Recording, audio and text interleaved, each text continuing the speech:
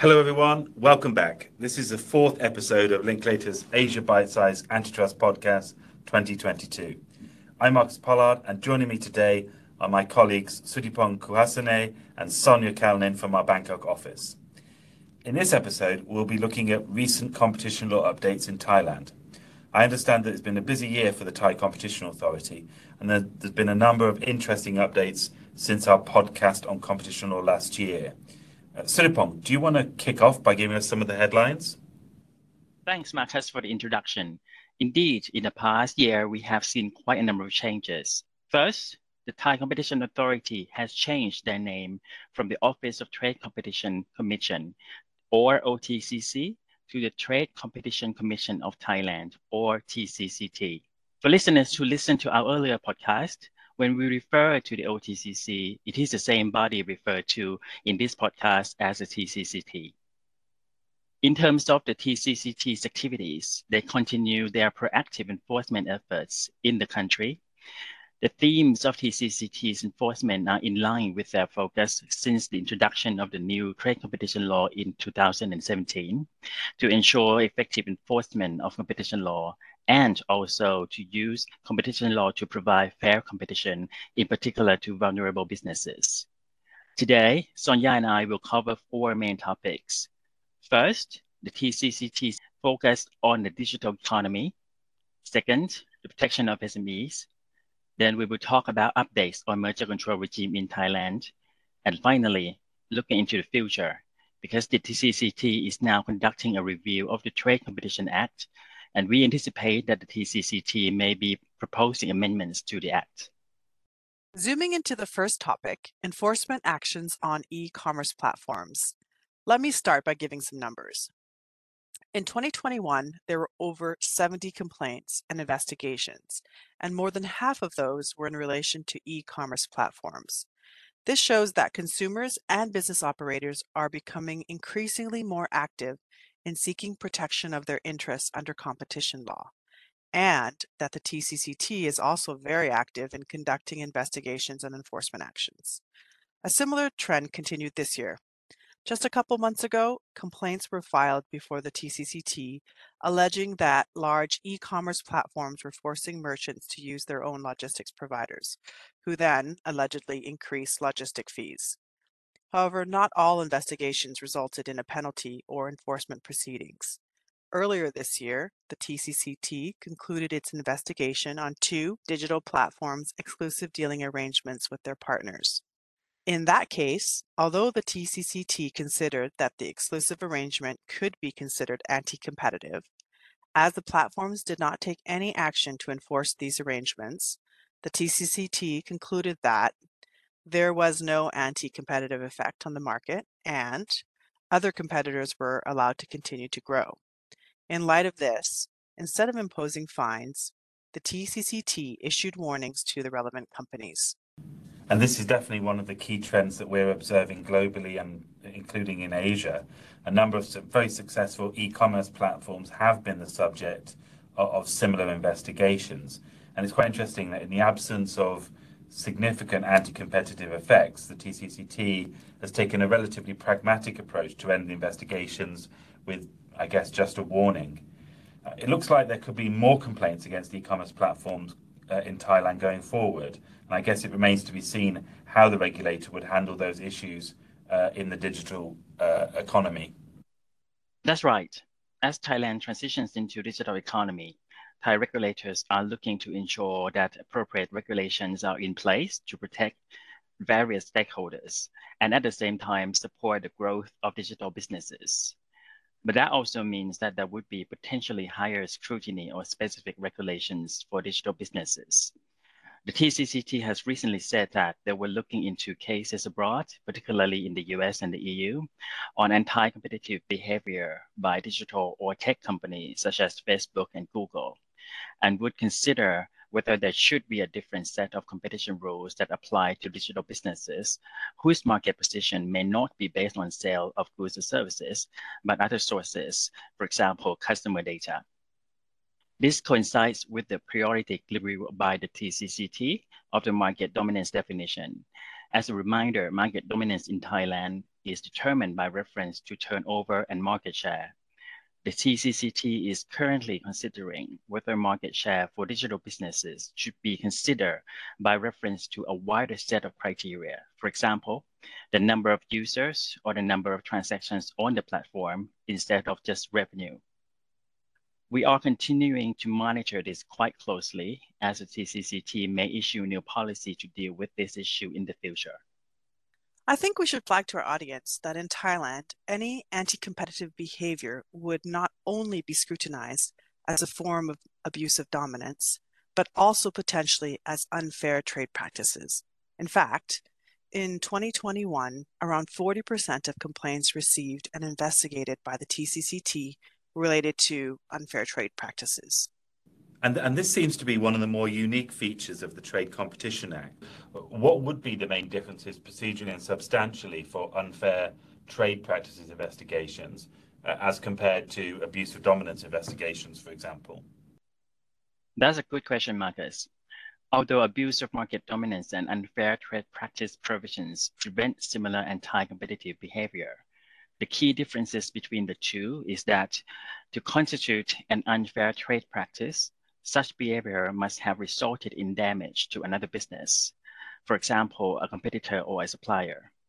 In contrast, if a similar anti-competitive behavior is committed by a market-dominant player, it will result in a breach of the law without the need to prove damage sustained by any other party.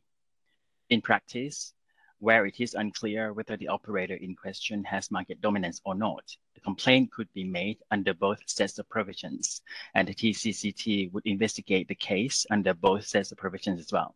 And what are the consequences for non-compliance with unfair trade practice rules? And do we actually know the number of cases that have been decided by the TCCT in relation to unfair trade practices?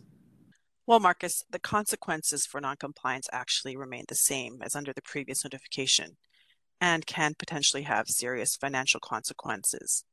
A non-compliant business operator may be subject to an administrative fine of up to 10% of its revenue in the year of non-compliance.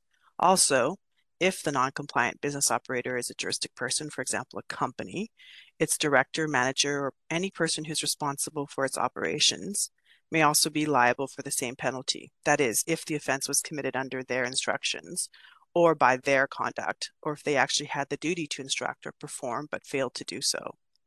The Trade Competition Commission also has broad powers to issue a written order instructing a non-compliant business operator to suspend, stop, or modify its conduct, as well as prescribe necessary conditions in the same order. As to your second question on whether any cases have been decided under this new notification, well, there have been no new cases to date. All the rulings which have been published on the TCCT's website from 2019 to date are based on the 2018 notification.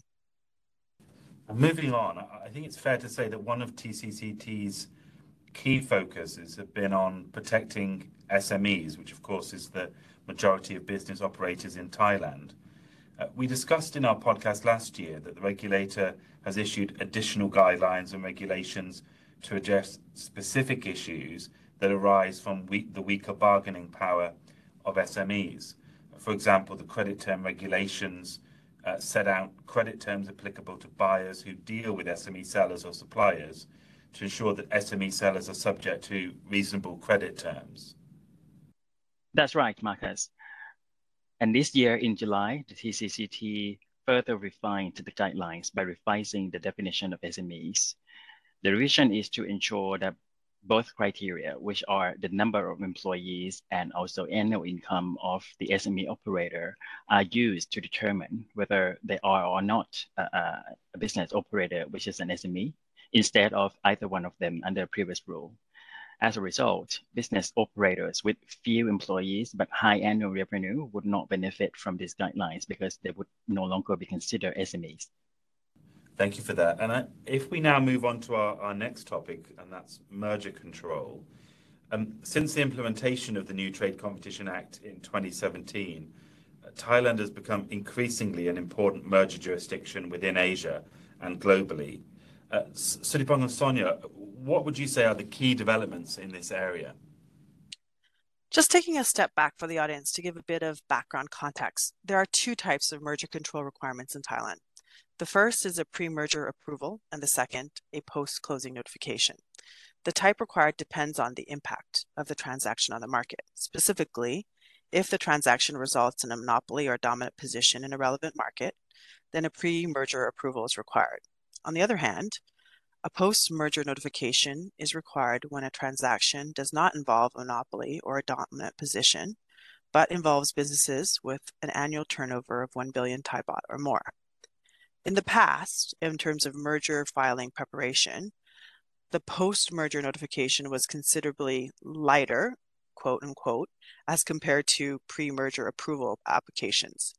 This, however, changed earlier this year when the TCCT updated its post-merger notification form.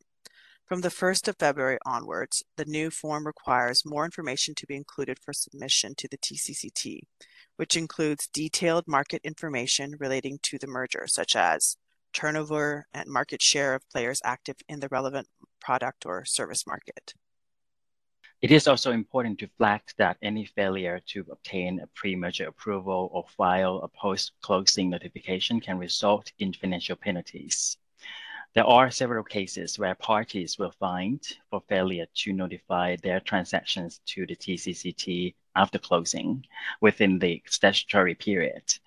The fines were imposed not only on the companies, but also on directors of the companies involved in the merger transaction. Before we wrap up, I understand that the TCCT is now evaluating the effectiveness of the Trade Competition Act and may propose some amendments to the law in the future. In particular, you mentioned earlier that there are ongoing studies to evaluate the enforcement of the Act. Sutthipong, can you maybe give a bit more detail on what would be the potential amendments? Currently, there are two main ongoing consultations. Firstly, in August this year, the TCCT published a draft 5-year competition master plan. This is for the years 2023 to 2027. And this plan introduces key strategies to improve the Trade Competition Act and enforcement through the development of secondary laws. It also has a strategy to develop compliance guidelines or codes of conduct for business operators to facilitate fair competition. It also includes a strategy to develop governance and efficiency of the TCCT in dealing with trade competition issues in a timely and appropriate manner. A public hearing on this master plan was held between August and September this year, and an official version of it is expected to be finalized and published in October this year as well. Secondly, the TCCT, in coordination with Chiang Mai University, is conducting a review of the definition of market dominance to reflect the current market environment and economy for regulating a fair competition. This public hearing results from Trade Competition Act, which requires the TCCT to review the definition every 3 years. The next review period will take place in 2023. From its study, Chiang Mai University proposed that the revenue criteria in becoming a market dominance player should be increased from 1 billion Thai baht to 4 billion Thai baht, so that it is in line with the Thai GDP growth. This research team also proposed that such revenue and market share threshold should not apply to all of the businesses. For example, in relation to businesses with special characteristics, such as digital or tech companies. The law should be flexible and allow the TCCT to consider other criteria, such as market segmentation, different revenue threshold, difficulties in entering into such market, an example. In determining the market dominance for such specific business operators, the TCCT has also hosted a public hearing on this proposal. Many opinions were raised, both supporting and opposing the changes. The TCCT is currently considering Chiang Mai University's proposal and various opinions given in a public hearing, and this will be one of the potential issues which we will continue to keep our eyes on. Well, thank you, Sutthipong and Sonya, for the very interesting updates today. And I think that's a good place for us to wrap up and for our audience to reflect on the exciting competition law developments that lie ahead of us in Thailand. If you have any questions, please do feel free to reach out to Sutthipong, Sonya, and myself. In the next episode, we'll be covering some of the key competition law highlights in Australia with our colleagues from Allens. Thank you for listening and see you next time.